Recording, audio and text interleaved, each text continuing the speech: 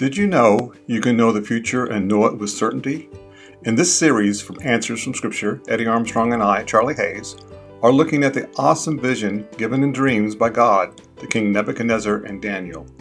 What does it mean to you and me today? Join us as we go in depth into Daniel, the second chapter.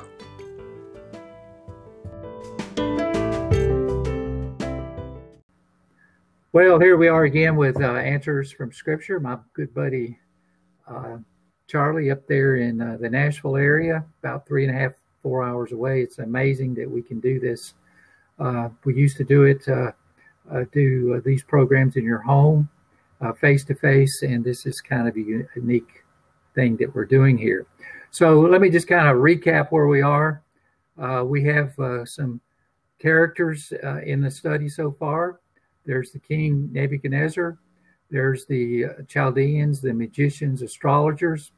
I'm calling them the fakers because they don't know anything.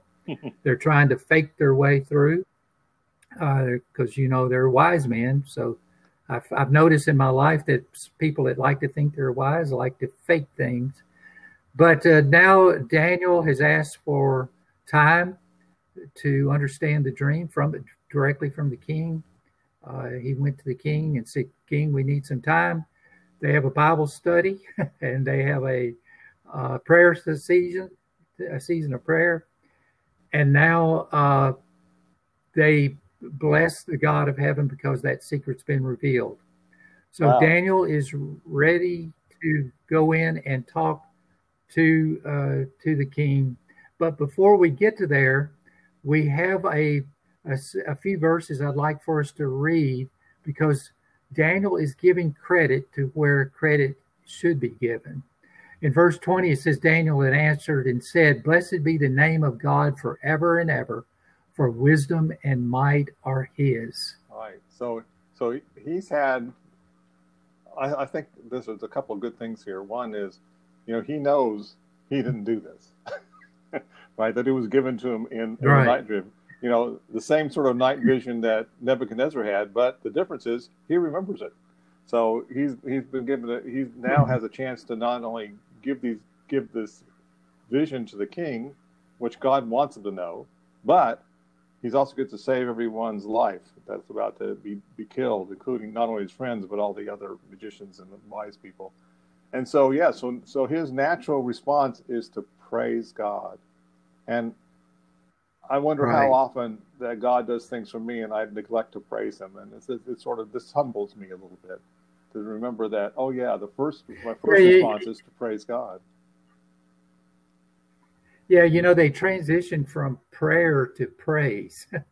And I've practiced this a few times in my life. I probably should do it again. But rather than when I pray to God, rather than sending up a request, just praise him for who he is.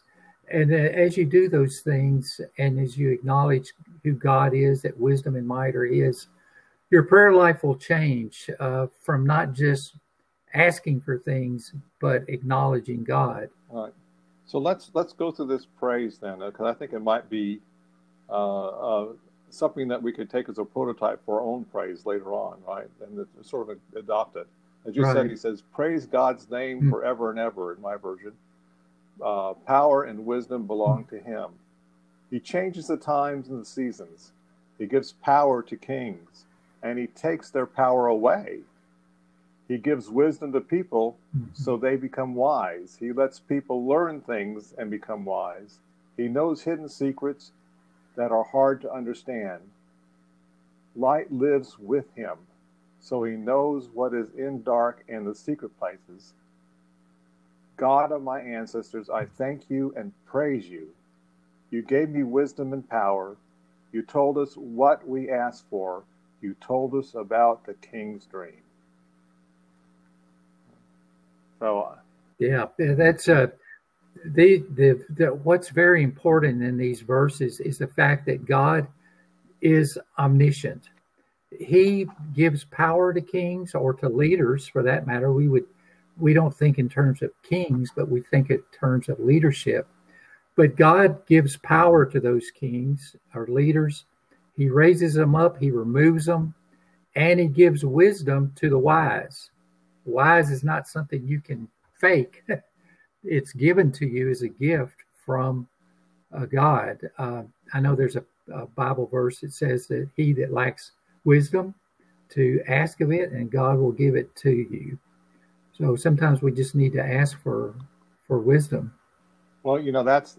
And then the other thing is, I was going to say that in the Bible we're told that the gods, people. We talked about this in our study about basically what the Bible says about itself, but it says those people who seek God's word are wiser than the wisest people, right? So you can be a humble person that doesn't think they're very smart, but if you follow God's word, you become smarter than the smartest person you know. So, and that's maybe why these guys were so wise. When they were in Daniel 1, the king questioned them and he found them, it says, 10 times wiser than the wisest men he knew. So they were wise in that they followed God step by step. They knew his scripture. They knew they learned to trust him, and they followed him, and that kept them on the straight and narrow path. And they could therefore advise other people, by what the right path is to do instead of what all the wrong paths are. Right? They knew the right path. Right. Yeah. I like the way he ends this little praise session. He says, "I thank you and praise you." We should always start our prayers and end them with, "I thank you and I praise you. O God of my fathers, you have given me wisdom and might." He's acknowledging where his wisdom and power has come from, "and have now made known to me what we ask of you. For you have made known to us the king's demand." So I'm reading from the New King James Version there. I like the way it puts the ending to his praise with both thanks and praise, and acknowledging where wisdom and might comes from. Yeah. Because it starts that same passage back up in verse 20. It acknowledges that wisdom and might that Daniel's thanking God for comes from the God of heaven. So, this is probably a good place for us to start winding down, because next time we'll be talking about Daniel explaining the dream to the king. And as he explains that dream to the king, he's actually explaining it to us, for us in our time. This will be great. Okay, I look forward to this. This is the next episode you don't want to miss, because we're going to start opening up this interpretation. Although I got to tell you, I've loved every episode we've done so far, because there's so much good stuff in it. So for the Christian heart, it just makes my heart filled with joy. So we'll talk to you on the next episode.